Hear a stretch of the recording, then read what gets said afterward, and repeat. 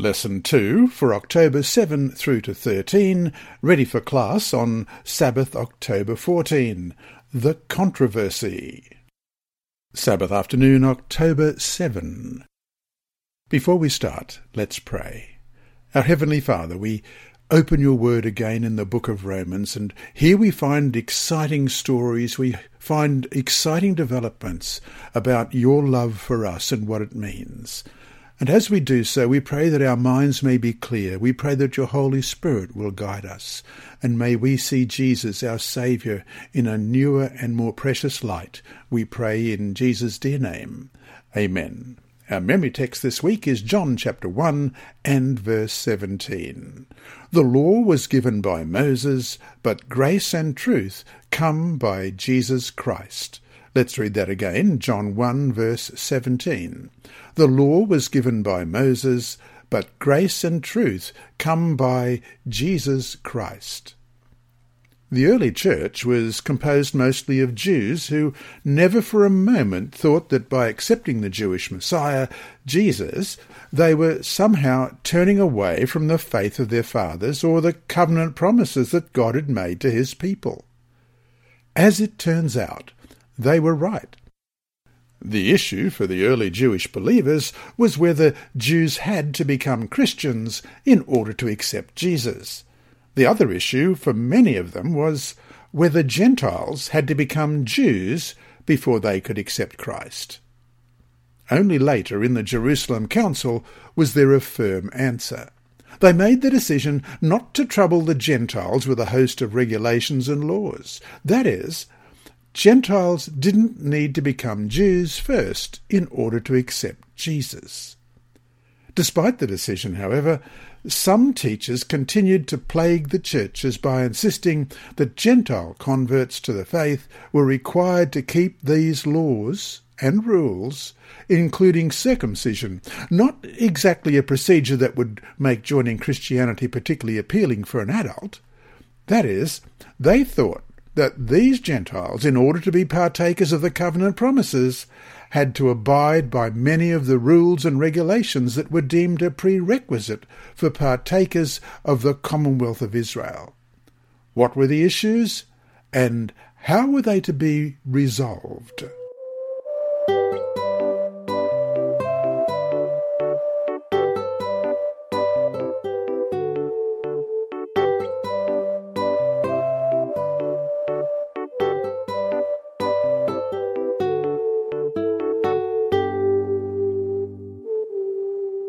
Sunday, October 8. A Better Covenant. Question. Read Hebrews chapter 8 and verse 6. What is the message here? How do we understand what these better promises are? Hebrews 8 verse 6. But now he has anointed a more excellent ministry, inasmuch as he is also mediator of a better covenant, which was established on better promises. What is the message here? How do we understand what these better promises are? Perhaps the greatest difference between the religion of the Old Testament and that of the New is the fact that the New Testament era was introduced by the coming of the Messiah, Jesus of Nazareth. He was sent by God to be the Saviour. People could not ignore him and expect to be saved. Only through the atonement he provided could their sins be forgiven. Only by the imputation of his perfect life could they stand before God without condemnation. In other words, salvation was through the righteousness of Jesus and nothing else. Old Testament saints looked forward to the blessings of the Messianic age and the promise of salvation. In New Testament times, the people were confronted with the question, would they accept Jesus of Nazareth, whom God had sent as the Messiah, their Saviour? If they believed in him, that is, if they accepted him for who he truly was and committed themselves to him, they would be saved through the righteousness that he offered them freely. Meanwhile, the moral requirements remain unchanged in the New Testament because these were founded in the character of God and of Christ. Obedience to God's moral law is just as much a part of the New Covenant as it is of the Old Testament. Question. Read Matthew chapter 19, verse 17, Revelation 12:17, Revelation 14:12, and James 2:10-11. What do these texts tell us about the moral law in the New Testament? Matthew 19, verse 17 says, "So he said to him, 'Why do you call me good? No one is good but one, that is God. But if you want to enter into life, keep the commandments.'" Revelation 12:17, "And the dragon was enraged with the woman, and he went to make war with the rest of her offspring, who keep the commandments of God and have the testimony of Jesus Christ." And Revelation 14:12, "Here is the patience of the saints, here are those who keep the commandments of God and the faith of Jesus." And James 2, verses 10 and 11, "For whoever shall keep the whole law, and yet stumble in one point, he is guilty of all. For he who said, 'Do not commit adultery,' also said, 'Do not murder.' Now, if you do not commit adultery, but you do murder, you have become a transgressor of the law." At the same time, the entire body of ritual and ceremonial laws that were distinctly Israelite, and were distinctly tied to the Old Covenant, which all pointed to Jesus and to his death and ministry as high priest, were discontinued. A new order was introduced, one based on better promises. Helping both Jew and Gentile to understand what was involved in this transition from Judaism to Christianity was one of Paul's principal aims in the book of Romans. It would take time to make the transition. Many Jews who had accepted Jesus were still not ready for the great changes that were coming. And so to finish today, what are some of your favourite Bible promises? How often do you claim them? What choices are you making that can stand in the way of having these promises fulfilled in your life?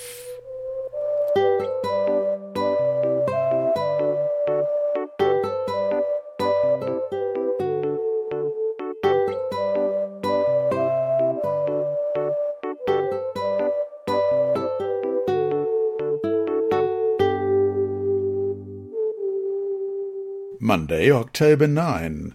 Jewish Laws and Regulations. As time allows, skim through the book of Leviticus. See, for instance, Leviticus chapter 12, chapter 16, and chapter 23. What thoughts come to your mind as you read all these rules and regulations and rituals? Why would many of these be all but impossible to follow in New Testament times? It is convenient for us to classify Old Testament laws into various categories. 1. Moral law. 2. Ceremonial law. 3. Civil law. 4. Statutes and judgments. And 5. Health laws. This classification is in part artificial. In actuality, some of these categories are interrelated, and there is considerable overlap. The ancients did not see them as separate and distinct. The moral law is summed up by the 10 Commandments in Exodus chapter 20, verses 1 to 17. This law sums up the moral requirements of humanity. Let's read that. Exodus chapter 20, beginning at verse 1. "And God spoke all these words, saying, I am the Lord your God, who brought you out of the land of Egypt, out of the house of bondage. You shall have no other gods before me. You shall not make for yourself a carved image, any likeness of anything that is in heaven above, or that is in earth beneath, or that is in the water under the earth. You shall not bow down to them, nor serve them. For I, the Lord your God, am a jealous God, visiting the iniquity of the fathers upon the children to the 3rd and 4th generations of those who hate me, but showing mercy to thousands, to those who love me and keep my commandments. You shall not take the name of the Lord your God in vain, for the Lord will not hold him guiltless who takes his name in vain. Remember the Sabbath day to keep it holy. 6 days you shall labour and do all your work. But the 7th day is the Sabbath of the Lord your God. In it you shall do no work, you nor your son, nor your daughter, nor your male servant, nor your female servant, nor your cattle, nor your stranger who is within your gates. For in 6 days the Lord made the heavens and the earth, the sea, and all that is in them, and rested the 7th day. Therefore the Lord blessed the Sabbath day and hallowed it. Honour your father and your mother, that your days may be long upon the land which the Lord your God is giving you. You shall not murder, you shall not commit adultery, you shall not steal, you shall not bear false witness against your neighbour, you shall not covet your neighbour's house, you shall not covet your neighbour's wife, nor his male servant, nor his female servant, nor his ox, nor his donkey, nor anything that is your neighbour's. This law sums up the moral requirements of humanity. These 10 precepts are amplified and applied in various statutes and judgments throughout the first 5 books of the Bible. These amplifications show what it meant to keep the law of God in various situations. Not unrelated are the civil laws. These too are based on the moral law. These define a citizen's relationship to civil authorities and to fellow citizens. They name the penalties for various infractions. The ceremonial law regulated the sanctuary ritual, describing the various offerings and the individual citizen's responsibilities. The feast days are specified and their observance defined. The health laws overlap the other laws. The various laws relating to uncleanness define ceremonial uncleanness, and yet they also go beyond this to include hygienic and health principles. Laws regarding clean and unclean meats are based on physical considerations. While the Jew probably largely thought of all these laws as a package, having all come from God, he or she must have made certain distinctions mentally. The 10 Commandments had been spoken by God directly to the people. This would set them apart as especially important. The other laws had been relayed through Moses. The sanctuary ritual could be kept only while a sanctuary was in operation. The civil laws, at least in large part, could no longer be imposed after the Jews lost their independence and came under the civil control of another nation. Many of the ceremonial precepts could no longer be observed after the temple was destroyed. Also, after the Messiah came, many of the types had met their antitypes and no longer had validity.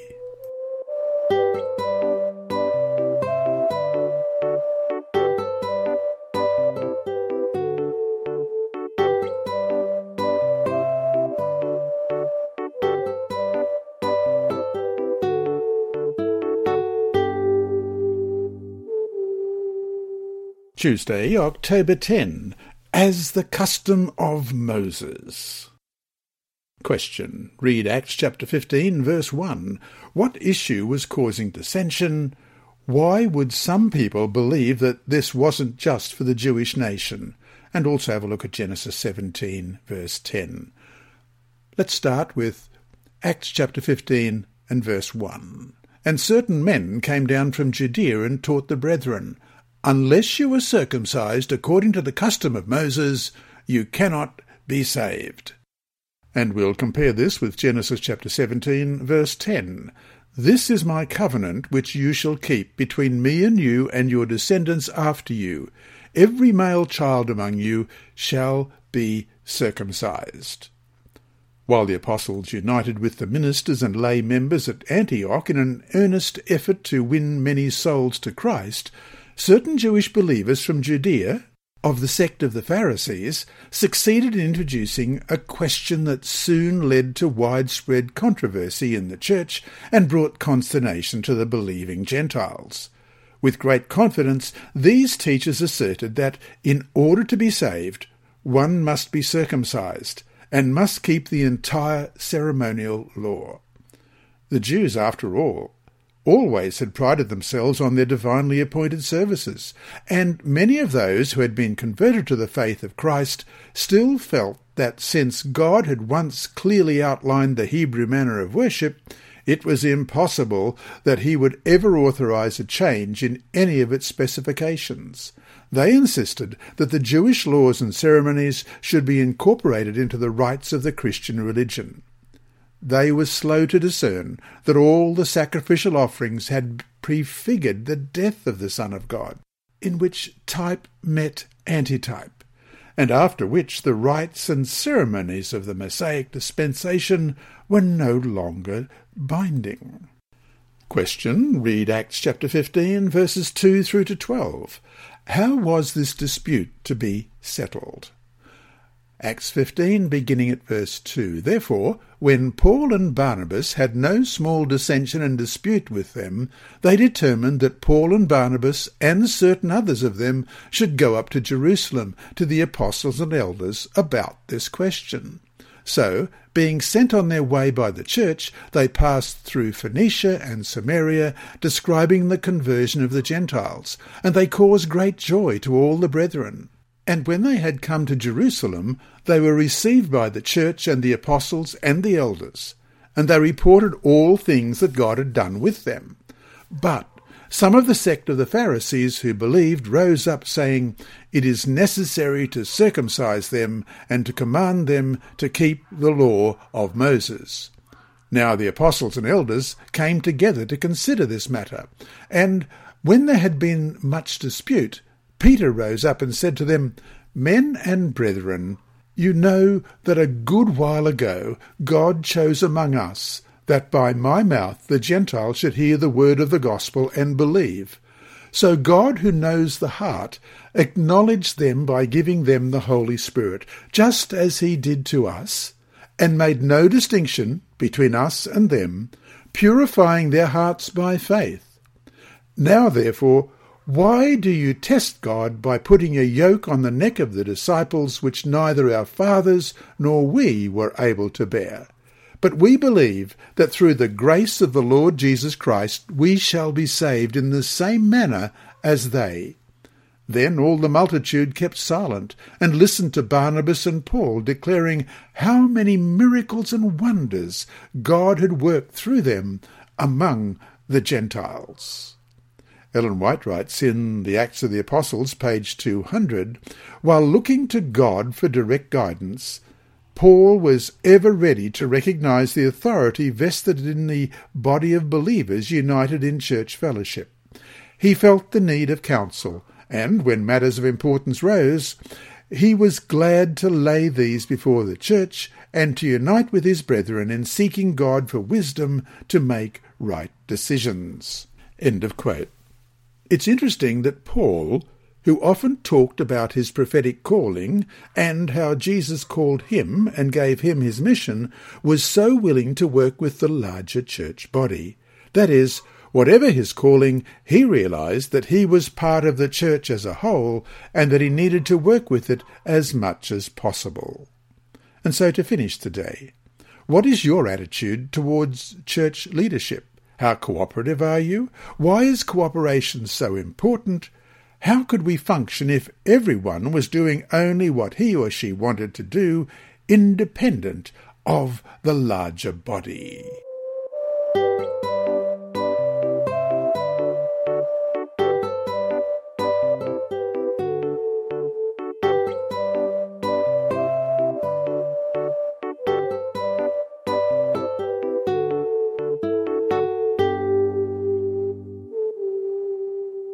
Wednesday, October 11. The Gentile Believers. Question. Read Acts chapter 15, verses 5 through to 29. What decision did the council come to, and what was its reasoning? Acts 15, beginning at verse 5. But some of the sect of the Pharisees who believed rose up, saying, "It is necessary to circumcise them and to command them to keep the law of Moses." Now the apostles and elders came together to consider this matter. And when they had been much dispute, Peter rose up and said to them, "Men and brethren, you know that a good while ago God chose among us that by my mouth the Gentiles should hear the word of the gospel and believe. So God, who knows the heart, acknowledged them by giving them the Holy Spirit, just as he did to us, and made no distinction between us and them, purifying their hearts by faith.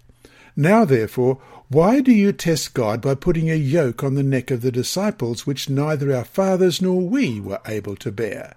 But we believe that through the grace of the Lord Jesus Christ we shall be saved in the same manner as they. Then all the multitude kept silent and listened to Barnabas and Paul, declaring how many miracles and wonders God had worked through them among the Gentiles. And, after they had become silent, James answered and said, Men and brethren, listen to me. Simon has declared how God at the first visited the Gentiles to take out of them a people for his name. And with this the words of the prophets agree, just as it is written, After this I will return, and will rebuild the tabernacle of David, which has fallen down.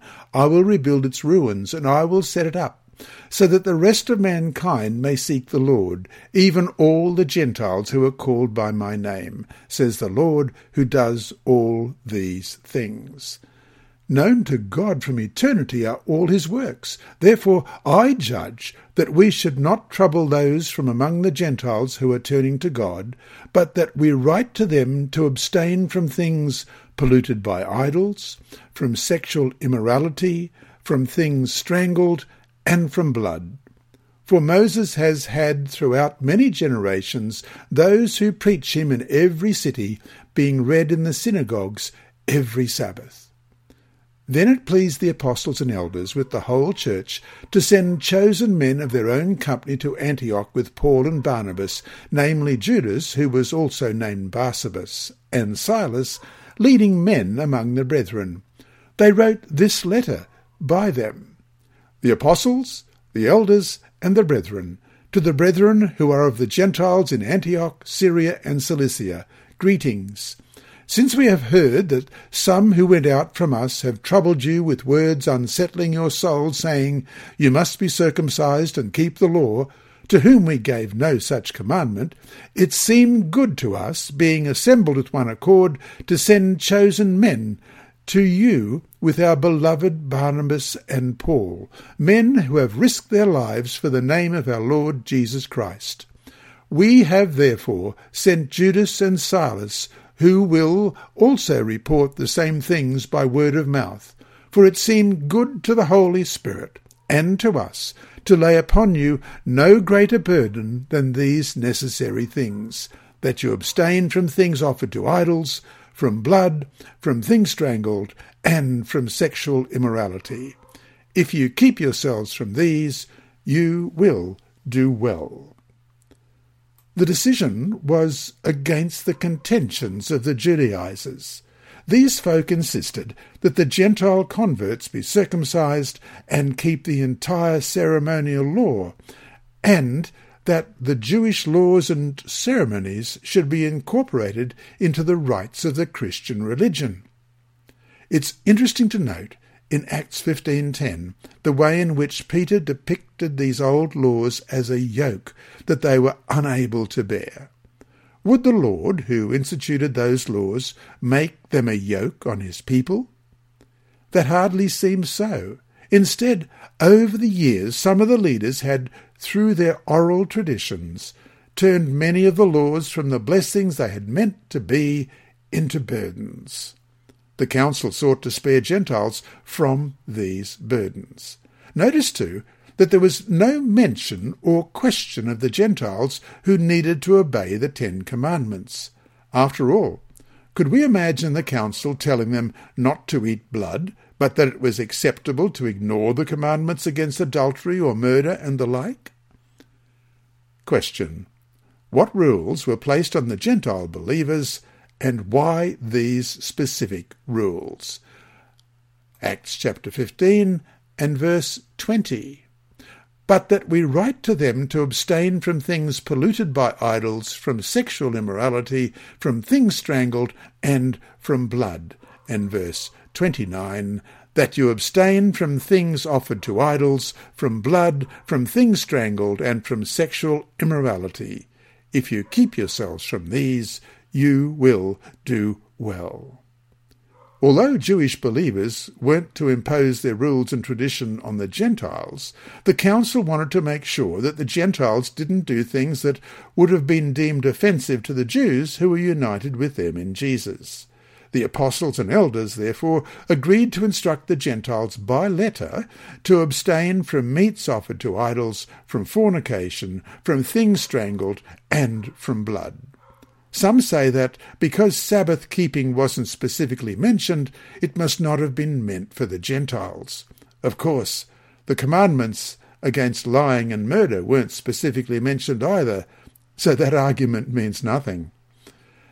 And to finish the day, could we in some ways be laying on people burdens that are not necessary, but are more from tradition than divine command?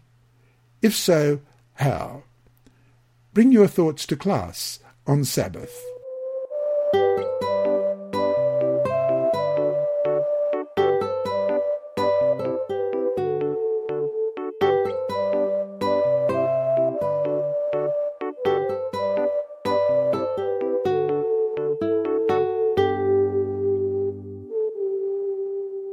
Thursday, October 12, Paul and the Galatians.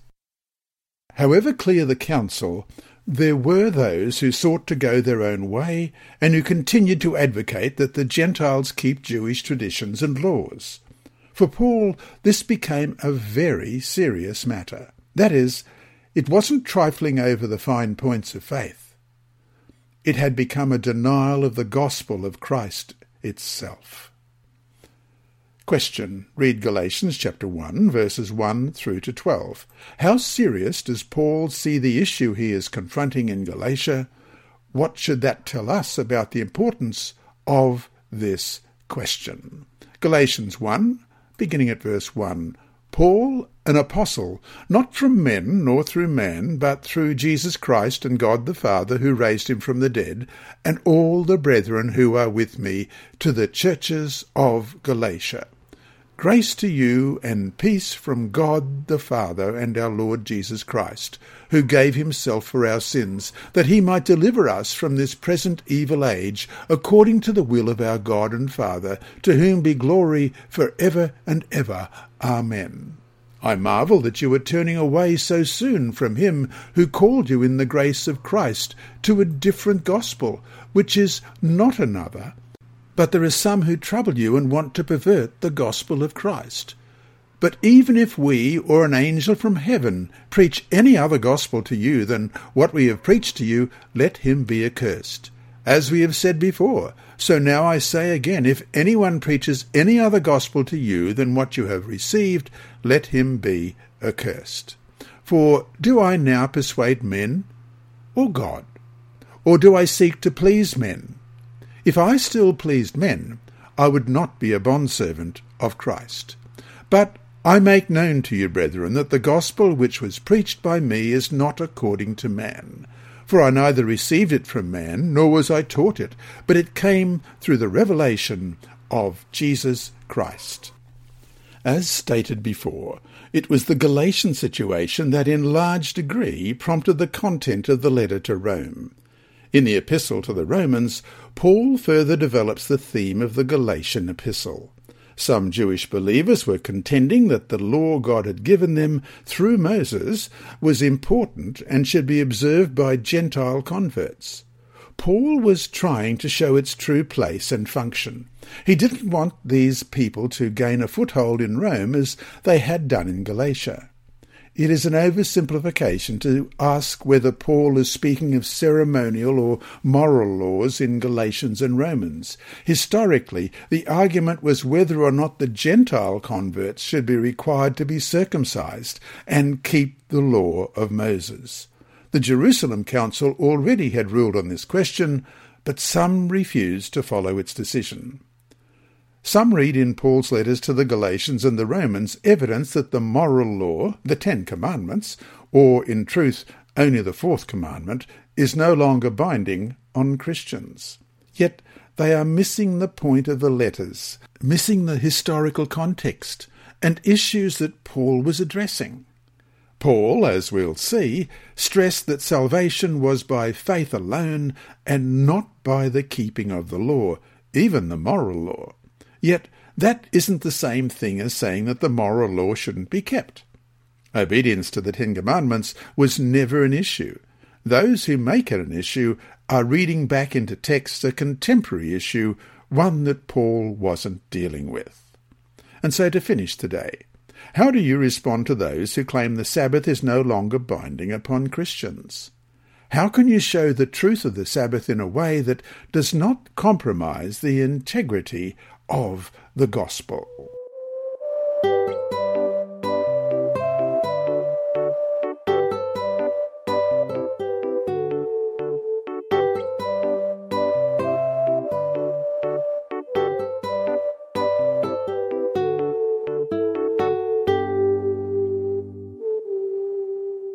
Friday, October 13. No doubt our church faces times of controversy and dissension, but there is nothing new in this.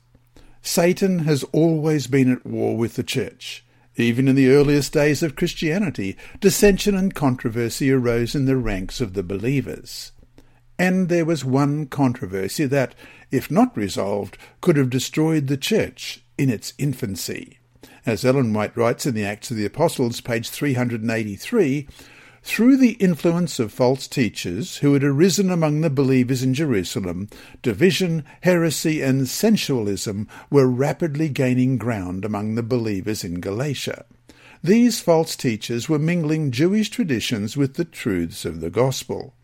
Ignoring the decision of the General Council at Jerusalem, they urged upon the Gentile converts the observance of the ceremonial law.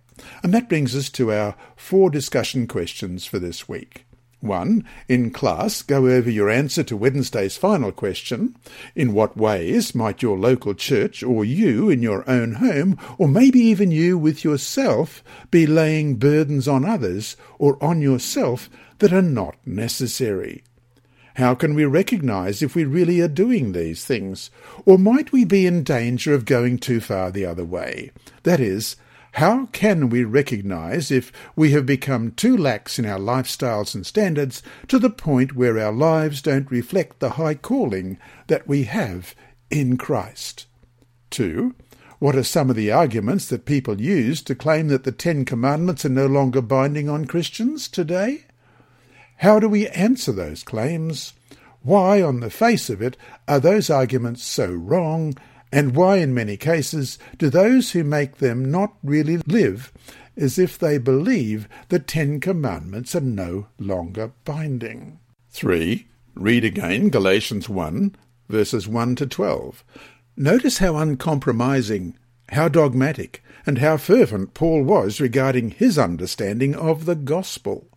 What should that tell us about how we must stand absolutely unwaveringly on certain beliefs, especially in a day and age of pluralism and relativism? How does this show that certain teachings cannot be compromised in any way? Let's begin with Galatians 1, verse 1. Paul, an apostle, not from men, nor through man, but through Jesus Christ and God the Father, who raised him from the dead, and all the brethren who are with me, to the churches of Galatia. Grace to you and peace from God the Father and our Lord Jesus Christ, who gave himself for our sins, that he might deliver us from this present evil age, according to the will of our God and Father, to whom be glory for ever and ever. Amen. I marvel that you are turning away so soon from him who called you in the grace of Christ to a different gospel, which is not another. But there are some who trouble you and want to pervert the gospel of Christ. But even if we or an angel from heaven preached any other gospel to you than what we have preached to you, let him be accursed. As we have said before, so now I say again, if anyone preaches any other gospel to you than what you have received, let him be accursed. For do I now persuade men or God? Or do I seek to please men? For if I still pleased men, I would not be a bondservant of Christ. But I make known to you, brethren, that the gospel which was preached by me is not according to man. For I neither received it from man, nor was I taught it, but it came through the revelation of Jesus Christ. And question 4. In class, talk about the issues that brought about the Protestant Reformation. What basic differences have not been resolved?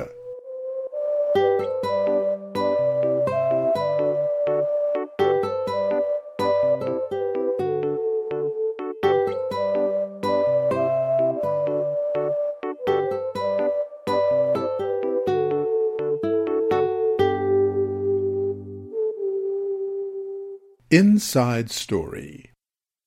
Our mission story this week is titled 1 Year in Mission, Part 1. Anna was certain that God led her to study at Saratov State University, located beside the famous Volga River in Russia. Now she was graduating with a degree in biology, but as she searched for a job, nothing could be found. God, she prayed, I don't know why I can't find a job, but I know you provided this education and that you have something in mind for me. God did have plans for Anna, much bigger than she imagined.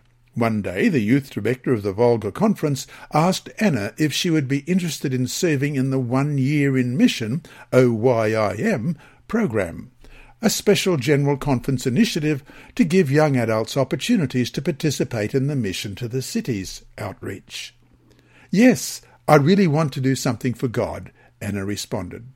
She soon learned that she was chosen to represent the Euro-Asia division in the OYIM program launching in New York City in 2013. Anna arrived in New York on January 24, 2013 and immediately joined the 13 other young adults representing all divisions and attached fields of the Seventh-day Adventist Church. The young people received leadership training in community service, evangelism, and medical missionary work and communication. After New York, they took their practical experience and training back to their divisions and trained a team of 10 volunteers coming from each union in their division. In this way, the missionary effect would multiply. We used Christ's method alone, mingling with people and understanding their needs, giving Bible studies and inviting them to follow Jesus, Anna said. Every day, the OYIM missionaries knocked on doors. Hello, we've recently moved here and just wanted to greet you. We're your new neighbours, they said. Most of those visited were from India or Nepal, and some invited the missionaries in for a chat. When we talked together, they became our friends, Anna said. We asked if they wanted to study the Bible, and many agreed. Often we prayed with them. Sometimes I have blinis, that's a thin Russian pancake, and delivered them to the neighbours, telling them I just wanted to let them know God loves them. In addition to her neighbourhood activities, Anna was assigned to work in an Adventist church located in a Spanish-speaking community. Many of the residents wanted to learn English, so Anna and others started free English classes at the Adventist church. People were so happy, Anna said. We began every lesson with a Bible verse, explaining the grammar and the meaning of the verse. After the lessons, we invited them to come back to the evening evangelistic programs. We made many contacts in this way. And this story is to be continued in next week's Inside Story at the end of next week's Sabbath School lesson. We'll see you then.